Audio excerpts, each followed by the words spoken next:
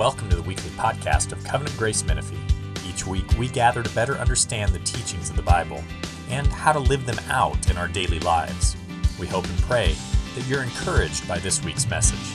Let's pray. Father, we are very thankful, Lord. We're very thankful to gather as your people in this place.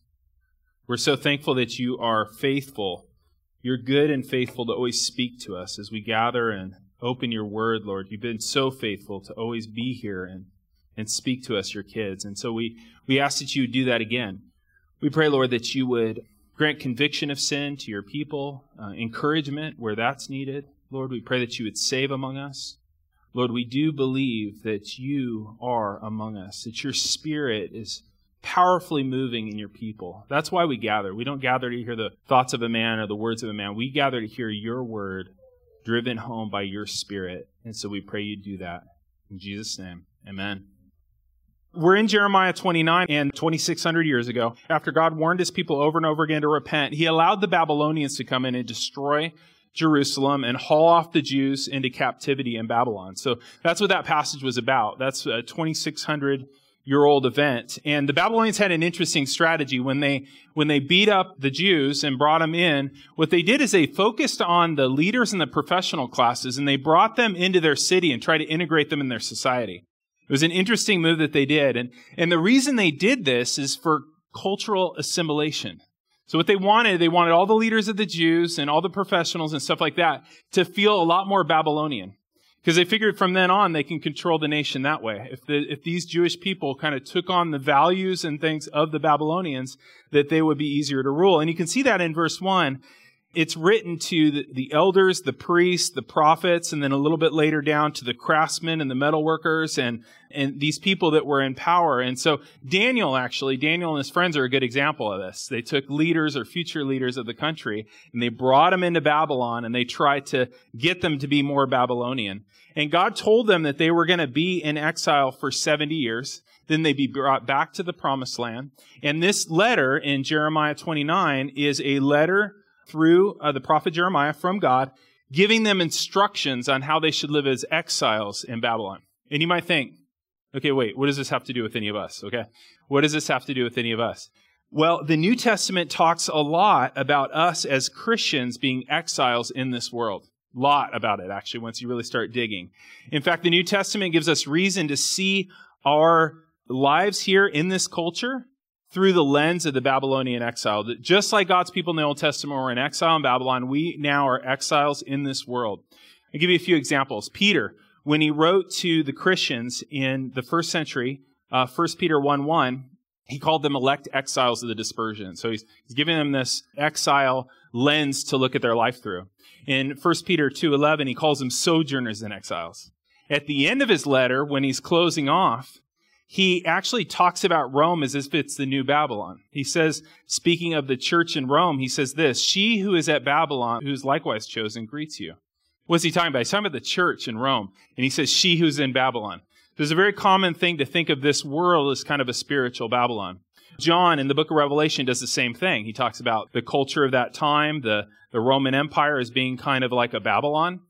He describes there's two cities. There's the city of God, which is the New Jerusalem, which is in heaven. That's the city that we're really citizens of. And then there's this earthly Babylon that's against God. That's where we actually live. We live in this earthly Babylon, even though we're citizens of the New Jerusalem. And really all the application in this text you can find in the rest of the letters of the New Testament. There's really a sense that we are exiles. Christians have always been a people in exile. The world is not our true home. We're resident aliens here. We aren't living in the promised land yet, right? We're living in Babylon. And there have been times in church history when it was a lot easier to forget that. There were times in church history when God's people were in nations that largely agreed with their values, and it was harder to see that we were not living in the promised land, but living in Babylon. But I think you guys would agree with me that it's become a lot more clear lately. Okay? It's been a lot more clear lately, and we can relate a lot better to this idea of being exiles in Babylon. Maybe you guys have felt this. You hear people talking, and maybe you've talked this way, that you're increasingly feeling like this isn't your country anymore, that something has happened, some shift has happened in our culture. It's a massive shift in the last couple decades. Anybody feel like they woke up in Babylon? They're kind of wondering what happened. Like, I didn't know I was in Babylon until now. And now it's like these things come alive. These scriptural ideas come alive. You might be having a hard time understanding how your neighbors think, whereas before you had a lot of similarities, you're having less similarities. You might feel increasingly alien here.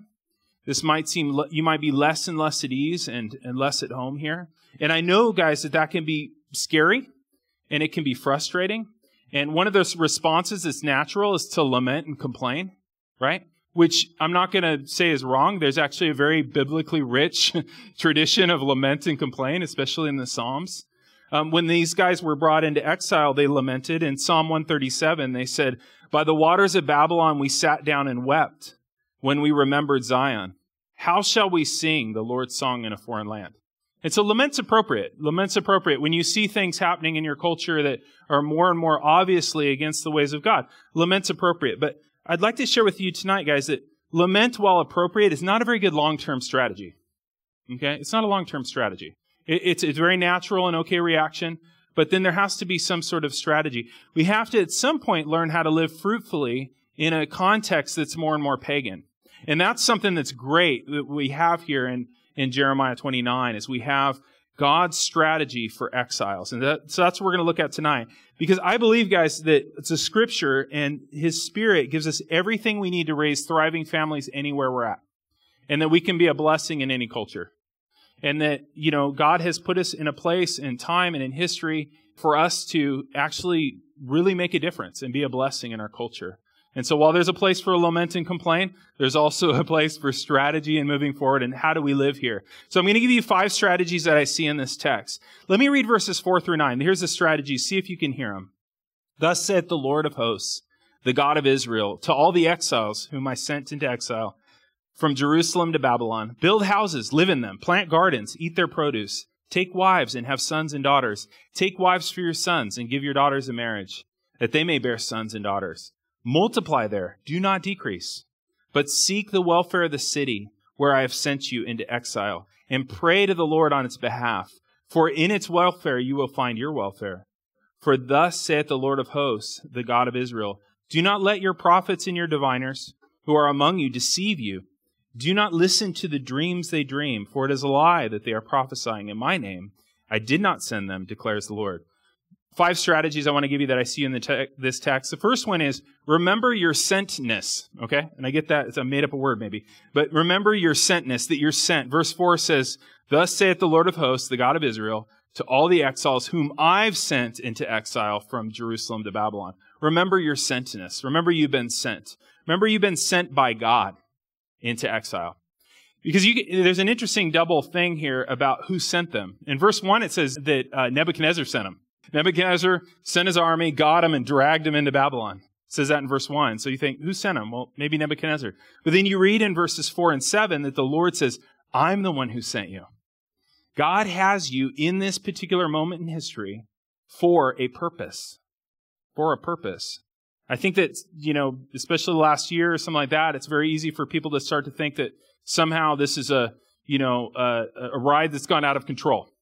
Or something like that. And, somehow there's other forces that are somehow put us in this place. But God, guys, we believe God is ultimately sovereign over all things, and He's put us here for a purpose. You too have been sent by God into this place.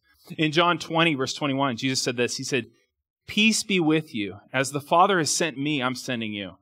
And so every believer has actually been sent by God to wherever they are. And you might say, like Alan, he says, I grew up here. I always lived here. Never planned on coming back here. I'm back here. I've always been in Menifee. A person like that, or a person like you might think, I don't feel very sent. I was always here. It's not like I got on a plane and went to, Uganda or went to some other place. I'd really have a sense of being sent by God. But you have been sent by God. God has you here. He determines the places we live and the boundary of our habitation, as it says in Acts. And so while we might find all kinds of alarming and frustrating things in this culture, ultimately, God has sent you here for His glory. And that plan's not changed. And that plan won't be thwarted. So remember your sentness. Remember you're sent here. Secondly, really live here. Look at verse 5. Build houses, live in them, plant gardens, eat their produce. Okay, these are exiles, right? What's He saying to them? You're going to be here a while. Settle in, right? Settle in. Really live here. If God has for you to be here, really be here. There's a way to be here without being here. But he's saying, really dig in. And there's an interesting tension, isn't there? Because what I told you is that the Babylonians really wanted to bring all these people in to assimilate them, to make them very Babylonian. And so while we're not to be assimilated, we're not to take on the values of our culture, we're not to kind of become like our culture in our hearts. We are, it says, to become really a part of the culture, to be real parts of our city and our neighborhoods. So I just want to challenge you guys, really be a part of your school, really be a part of your work, really be a part of your community, your neighborhood, get involved. Because there were false prophets in this text. It says there were false prophets that were telling these people, these exiles that just came to Babylon, that these prophets are saying, it's not going to be that long. I know you heard 70 years. Probably going to be more like 70 weeks. We'll be fine, And everybody wants to hear that, right? They're like, I like that prophet, that sounds good. And so there were some of them that were kind of hanging out outside of town, and they weren't really getting plugged in because they thought that God was going to take them out right away. But God told them in this text very specifically, you're going to be here 70 years. You really should settle in. You really should get connected and be a part of it. So while we can't assimilate in our values and in the way we think and the way we live, we should be deeply connected to our community. We're not to isolate ourselves. Jesus told us, right, to be in the world but not of the world. It's the same thing. Peter, in 1 Peter, that term for exile is resident alien. Okay, you're a citizen of the heavenly Jerusalem that's to come, and here you're a resident alien.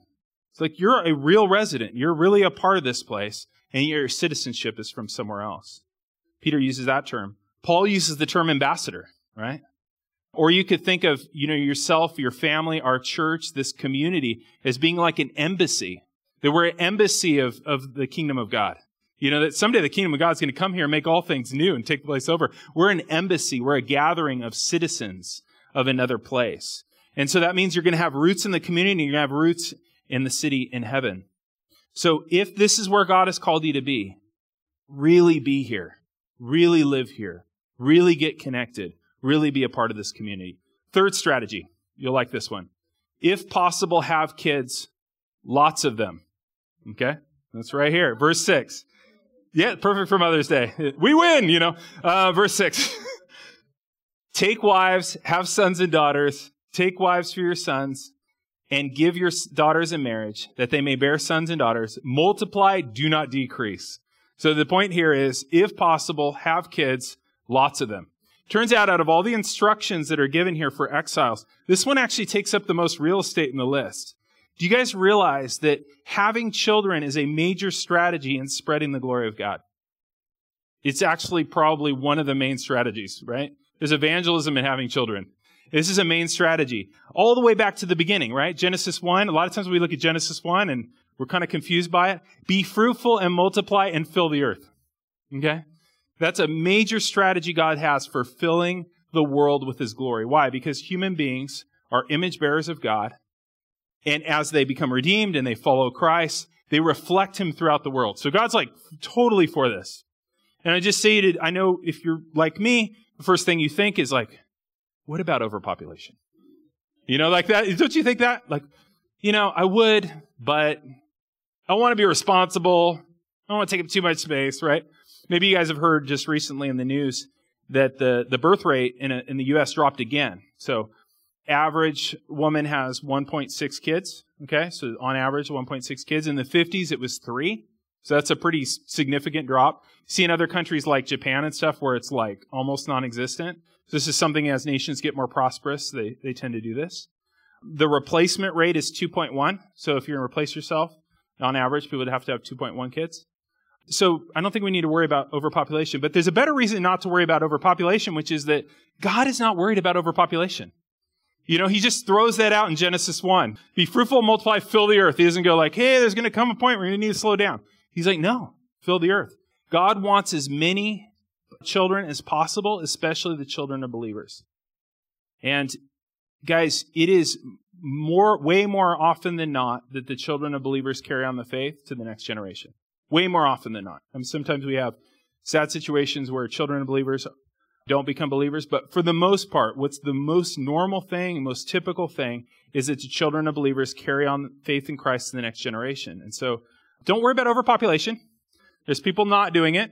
That leaves us space for influence, okay? Have more children, and it's actually a way of improving the world, improving our culture. I mean, I know your kids, you guys have great kids. These are the kinds of people we want to make lots of them, okay? And so this is one strategy in being exiles in this world is, if possible, get married and have kids and have lots of them. And whether that's through birthing them yourself or adopting them or both. Now, this isn't everyone's calling, okay? And I know we always have to say, this isn't everyone's calling. Some people are called to be single. Some people aren't able to have kids, all those kinds of things. But this is a major strategy God has for spreading his glory in the world. And this is the most common calling that people have. And you guys clearly believe in it, which is a blessing.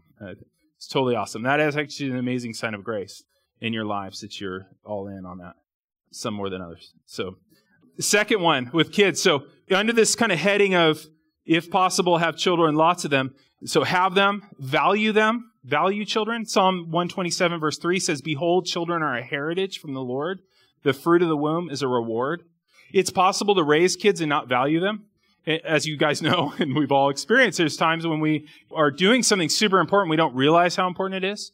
It's funny, there's a lot of hand-wringing about this birth rate drop, and maybe they need tax credits or something like that. Maybe they need incentives to have more children. I was just listening to a couple of podcasts about this, and they're coming up with how can we encourage them more? They could value them, right? The scriptures show us how valuable children are, and that's why we want to have them, because of value them, not because we're going to get additional tax credits or something. It doesn't work that way. You have to really want them, and then when you have them, you got to want them, And so it's possible, guys, for us to raise kids and not value what you're doing. You guys who are parents, you're making and shaping new human beings. You're I just don't think it's that big a deal. I don't really feel important. I don't feel like I'm doing anything significant. You're kind of greedy if you're saying that. I mean, you're making and shaping new human beings. What's better than that? Right? I mean, I'm a veterinarian. I'm not doing more important things out there than making new human beings and shaping them for the glory of God. You get to do that. It's really weird that you can even decide to do that. A lot of you guys decided to do this. Some of you didn't, but some of you decided. You actually went maybe I should make more beings that will live forever. That's super crazy. I mean, the responsibility of this is insane, And we thought, oh yeah, we had them because we want to have them. They're cute. They're great to have around and stuff. This is bigger than that. You're making new human beings and shaping them for the glory of God. I mean, what an opportunity. This is unbelievable. G.K. Chesterton said this: "The most extraordinary thing in the world is an ordinary man and an ordinary woman and their ordinary children." This is the most extraordinary thing in the world. Okay, so we need to value them. We also need to disciple them. Psalm 145 verse 4 says, "One generation shall commend your works to another and should declare your mighty acts." And so not only we have them, we value them, we disciple them, right? And one thing that text tells us is that we pass down what we praise. They watch us for what we praise, and that's what we pass down. We pass down what we praise. So what do they see in us? Do they see us that we value God's word, and we value God's church, and we value God's mission, right? They will watch you for what you praise.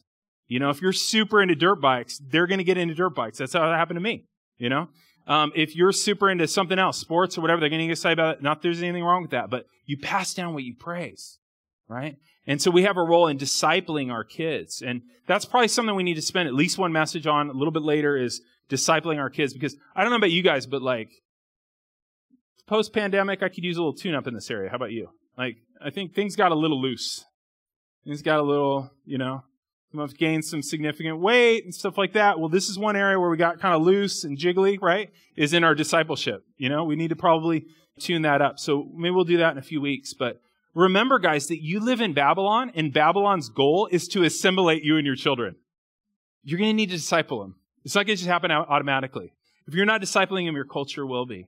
So we disciple our kids, and we're discipling. By discipleship, I mean that we're helping them to learn to do all the things Christ commanded by the power of the Holy Spirit. Right? That's what we're training them to do. We're training them to love and desire God and His kingdom. And that is going to have a significant effect in the world. If you do that, you're doing great things for the world. So we have them, value them. This is points within points. Sorry about that. Disciple them and then send them. Take a look at Psalm 127. This is really cool. Kids are arrows. Psalm 127 verse 4 says, Like arrows in the hand of a warrior are the children of one's youth. Blessed is the man whose quiver is full of them. Right? That kids are meant as arrows to be sent out into the world. We send them. At some point, we're sending them. When I was thinking about this, I was thinking about I'm going to get emotional when I read this. But I did earlier. Maybe if I say it, I won't. But it reminded me of Jim Elliot. So Jim Elliot was a missionary, died in the 50s in Ecuador. He was the guy that was famous for saying, "He is no fool who gives up what he cannot keep to gain what he cannot lose." Don't you love that? He is no fool to give up what he cannot keep to gain what he cannot lose. And he went to Ecuador as a missionary, ended up dying there. He wrote a letter to his parents before he left. And I want to just read to you. They were very worried, obviously, very worried about sending their son like that. And this is what he wrote to his parents. "I do not wonder that you were saddened at the word of me going to South America. This is nothing else than what the Lord Jesus warned us of when he told the disciples that they must become so infatuated with the kingdom and following him that all other allegiances must become as though they were not. And he never excluded the family tie. Grieve not then if your son seems to desert you, but rejoice rather, seeing the will of God done gladly. Remember how the psalmist describes children. He says they are a heritage from the Lord, and that every man should be happy to have his quiver full of them. And what is a quiver full of but arrows? And what are arrows for but to be shot?" So with the strong arms of prayer, draw the bowstring back and let the arrow fly, all of them, straight at the enemy's host. Isn't that cool? The strong arm of prayer, you send your kids off, to strike their target. Isn't that amazing? Such a blessing. So if possible, have kids, lots of them, value them, disciple them, and send them. That's strategy 3 with 4 points underneath. Fourth strategy. This is like a 9-point sermon. Serve and pray. Look at verse 7. "But seek the welfare of the city where I've sent you into exile and pray to the Lord on its behalf. For in its welfare you will find your welfare." This would have been really shocking, guys, for Jews to hear God saying about Babylon, that they're supposed to seek its welfare. And God's not saying to just seek the welfare of the nice Babylonians they might have met at soccer practice, right? The Babylonians destroyed their city and killed family members and friends and dragged them into exile. You got to think, these guys would have to deal with a bit of their resentments, right? Before they're going to be able to seek the good of the city and love and pray for them, right? And guys, I think that relates to us too. We too, guys, won't do too much good if we're just mad at the culture all the time, right? And so we're going to have to deal with our resentments probably before we're actually able to pray, or maybe prayer would actually help quite a bit with that. It would. And love our culture. The word here for welfare is the Hebrew word shalom. It means peace. It means well-being. So what we're to do in this culture that is opposed to God is for us to pray and serve it such that there's more and more well-being in it. That we would really love the place we've been planted and that we would serve it and pray for it. And guys, they would have been very, very shocked to be told to pray for the peace of Babylon. They were actually told to pray for the peace of Jerusalem. That's what it says in Psalm 122. It says, pray for the peace of Jerusalem, the place that the Babylonians destroyed. And now they're supposed to pray for the peace of Babylon? I think that's one thing we need to check as we're thinking about our mission in this community, in this state, in this nation, in this culture, is we need to think, how much are my resentments keeping me from really loving and praying for this place? Right? How much am I just too mad to really be any good? Jesus said, love your enemies and pray for those who persecute you. And that's our posture, guys, for Babylon, is that we're here to live as servants. We're here to live as ministers. We're here to be salt and light, right?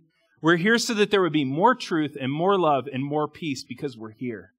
We're here to be in such a way that in our neighborhoods and in our workplaces and our schools, they'd be sad to see us go because we brought something great to this place. We brought the presence of Christ.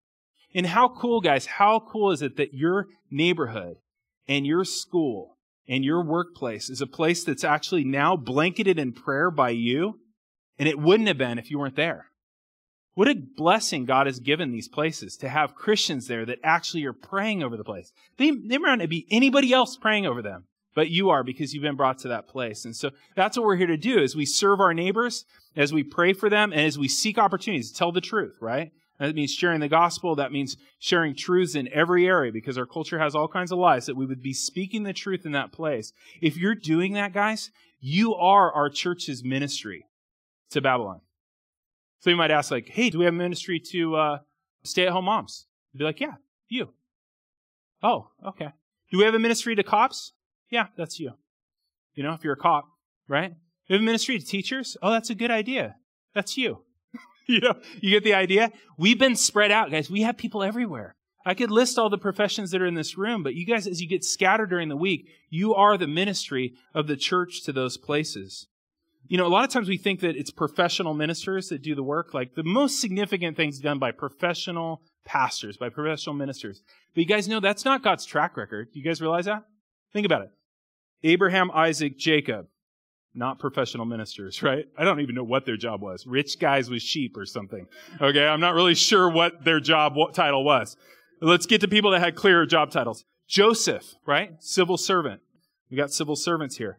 Deborah, also civil servant. Gideon, farmer. Daniel, also civil servant. Also Nehemiah was as well. Aquila and Priscilla, which was super important in the New Testament. They were tradespeople, tent makers, right? Or Lydia, she was a merchant. Isn't that amazing? These are the team, right? The team are ordinary people in their ordinary jobs doing that work. Daniel's a really good example, right? If we look at Daniel, Daniel served in Babylon. If you haven't ever read his story, you can read it in the book of Daniel.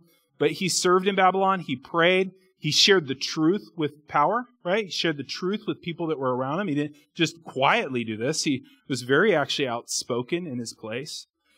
And some people could look at that, and they might even have been there in Babylon thinking like, that's weak. Like, we've just been subjugated. We just had our nation destroyed. You should grab a sword and rise up. It's time to fight. What are you doing here? Praying and serving and speaking the truth to people. Like, it might look like it's doing nothing. To some people, it might look like surrender. You know? Some people might think your life looks like surrender. What kind of good can just serving and praying and sharing truth with the people around you do? Do you guys realize that, like, Nebuchadnezzar, the guy who destroyed Jerusalem and dragged them in, that guy got saved through Daniel's ministry. The king of Babylon. Isn't that crazy? And that was part of the reason the people were there. They were there because of their disobedience. But God had 1,000 other purposes for them being in exile. And one of them was that God set his love upon Nebuchadnezzar, of all people, and wanted him to be his son. So that's why they were there. And God has 1,000 purposes for you to be in exile too. Fifth one, don't look for an escape from exile. Verse 8. For thus saith the Lord of hosts, the God of Israel, do not let your prophets or your diviners who are among you deceive you. Do not listen to the dreams that they dream, for it is a lie that they are prophesying in my name.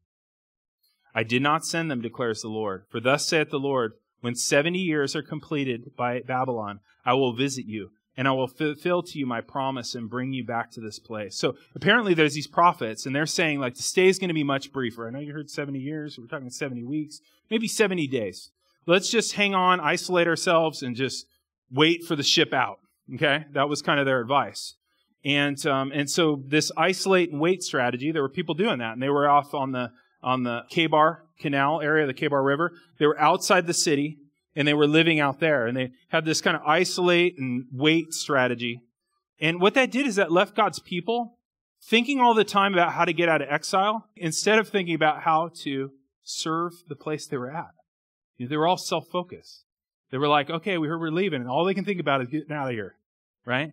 And what God's saying is, while that's entirely natural, that's not his purpose for them here. And just think about yourself, you know? I mean, sometimes this happens with older people, you know, they're just thinking about getting out of here. You know? Like, you have a purpose here. God still has you here. You have something to do, right? Or a lot of us can be so frustrated with what's going around us that we're not like thinking like, why does God have me here? What is the thing in which he has me to do? And that's what these prophets were playing on. It was kind of an isolate and wait strategy. And they were just thinking about how to get out. And what he's saying here is don't be the whole time looking for a way of escape from exile. God has a purpose for you. So how do we stay on mission? Let me do this real quick. How do we stay on mission? How do we focus on being a blessing to our city and our place that we're in? And it's really by trusting in the promises of God. And there's 3 promises, and don't worry, this isn't a whole nother sermon. There's 3 promises I see in verses 11 through 14. And they're a plan, a presence, and a promised land. Look at the promise of a plan. Look at verse 11. For I know the plans I have for you, declares the Lord, plans for welfare and not for evil, to give you a future and a hope. Guys, we're here in this culture for God's glory, right? for his purposes. 70 years, plus or minus, right? Very similar, right? We need to trust that he knows what he's doing. He has us here for a reason. So think about the place you're at and think about why God might have you here and pray that you would trust he has a plan. He has a purpose for you here. This isn't needless suffering. Second one, God's promise of presence. Look at verse 12. Then you will call upon me and you will come and pray to me and I will hear you. You will seek me and find me when you seek me with all your heart. The promise here is his presence, that we're not alone in exile. It feels alone. It feels like, where's God when things are going the way they're going? But he's saying here that God's presence will be your power in this place. And then thirdly, God's promise of a true promised land. Look at verse 14. And I will be found by you, declares the Lord, and I will restore your fortunes, gather you from all the nations and all the places I've driven you, declares the Lord, and I will bring you back to the place from which I sent you into exile. As you guys realize that there is a true promised land, that God's new Jerusalem is going to come down out of heaven at some point, come down to earth, make all things new, and turn the world into the new promised land. And that's in Revelation 21 and 22. You can read about it. There's a promise of a plan, his presence, and a promised land. And all these promises are yours. And they're all yours in Jesus Christ. 2 Corinthians 1:20 says that all the promises of God are yes in Jesus Christ. That because of Jesus, we have all these promises. We've received these promises because of the life, death, and resurrection of Jesus. And what's really cool, guys, is that Jesus is the perfect servant exile. If you think about all these instructions in Jeremiah 29, Jesus fits them all perfectly. That Jesus was willingly exiled from heaven. He was exiled from heaven not because of his sin, but ours. That he willingly allowed himself to be exiled to this place.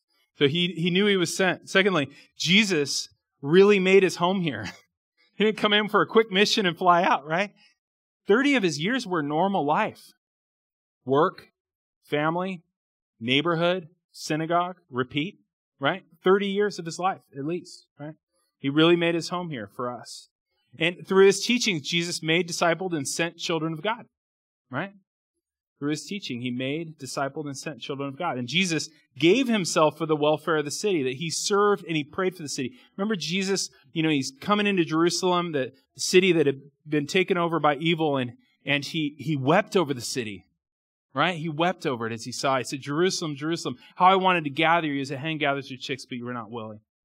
And Jesus didn't try to escape from the pain of exile. When we think about don't try to escape, he didn't try to escape. He went right where the greatest need was.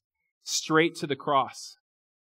On the cross, Jesus Christ paid the full penalty of your sin to give you the full peace, the full shalom of knowing and dwelling with God forever.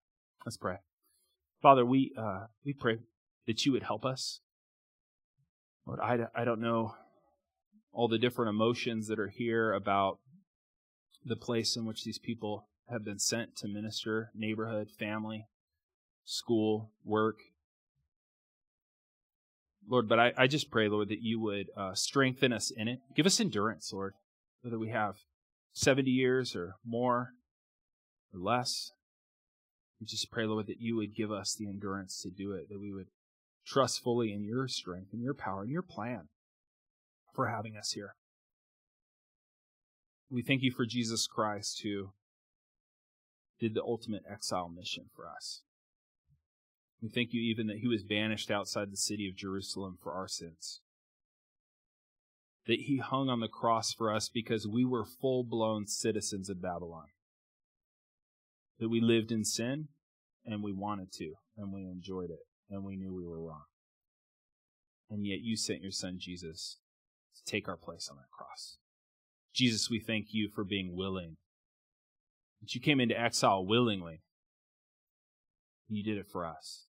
And Holy Spirit, we thank you that you have opened our eyes to cause us to believe these beautiful things. That you've shown us the beauty of Jesus and caused us to desire him above all things. And we thank you for that in Jesus' name. Amen. What a great message, right? What a great call to live, for us to live in Babylon. Man, just so many ways to apply that, even thinking through this week. I loved that passage, or I love that verse 13, where it says, you will seek me and find me when you seek me with all your heart. Just that idea that the presence of God is with us as we go. even though we are living here in Babylon. And part of celebrating communion is celebrating the presence of Christ, not in a physical way, but remembering his shed blood and his broken body on our behalf. And the last few weeks in communion, we've been talking about the different names that the New Testament gives to what we're about to do. And this week, I just want to highlight the name breaking of bread. So the breaking of bread is a term that's used over and over again in the New Testament. In Acts, right at the beginning of the church, the birth of the church, Acts 2:42 says, "And they devoted themselves to the apostles' teaching and the fellowship, to the breaking of bread and the prayers. And day by day, attending the temple together and breaking bread in their homes, they received food with glad and generous hearts." And then we see a little bit later in Acts, as Christian worship moves to Sunday morning, the early church broke bread together.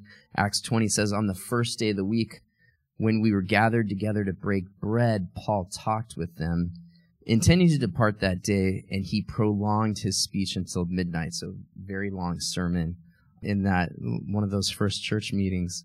And then later on, Paul tells the Corinthian church in 1 Corinthians 10, "The cup that we bless, is it not a participation? Is it not a fellowship in the blood of Christ? The bread that we break, is it not participation in the body of Christ?" And I think my favorite term of this breaking of bread in the New Testament is on the road to Emmaus. He's talking with these disciples who initially don't recognize Jesus. And he's walking with them, and he explains to them everything that's happened from Scripture. And then eventually they realize, whoa, that was Jesus. And they said to each other, this is Luke 24, "Did not our hearts burn within us while he talked to us on the road, while he opened up to us the Scripture?" And they rose the same hour and returned to Jerusalem, and they found the 11 and those who were gathered with them together, saying, "The Lord has risen indeed, and he has appeared to Simon." Then they told what happened on the road and how he was made known to them in the breaking of bread. And that's what we're going to do. As the bread was broken on that road on that day, the reality of Jesus was made known to those disciples. Their hearts burned within them. And if you're feeling just even a bit of that, that's what we're going to do right now as we take communion. Would you mind standing with me as we do this? In communion, we remember the body that was broken because of our sin, and we remember the blood that was spilled to forgive us of those sins. And if you're trusting today in the sacrifice of Jesus to cover your sin, we invite you to take the bread and the cup with us. Parents, and we trust that you've talked about this with your kids, and they know and understand what this means as we're taking communion together. And in 1 Corinthians 11, Paul tells that church, he says, "For I received from the Lord what I also delivered to you, that the Lord Jesus, on the night when he was betrayed, he took bread, and when he had given thanks, he broke it and said, 'This is my body, which is for you. Do this in remembrance of me.'" Let's eat the bread together.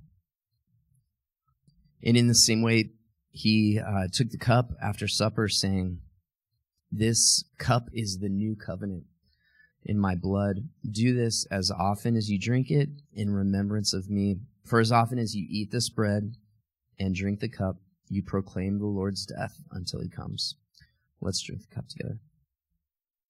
Father, as we just remember the broken body and the shed blood of your Son on our behalf, Lord, we're so thankful that you have not only saved us for yourself, but we're so thankful that you've left us here.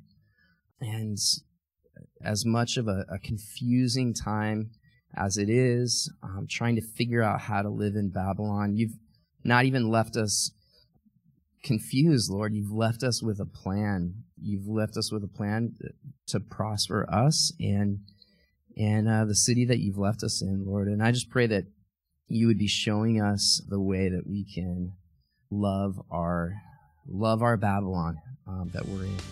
We pray this in your Son's name. Amen. Thank you for listening to this week's podcast. If you'd like to know more about our church, you can email us at info@covgracemenifee.com. May the Lord bless your week and guide your steps.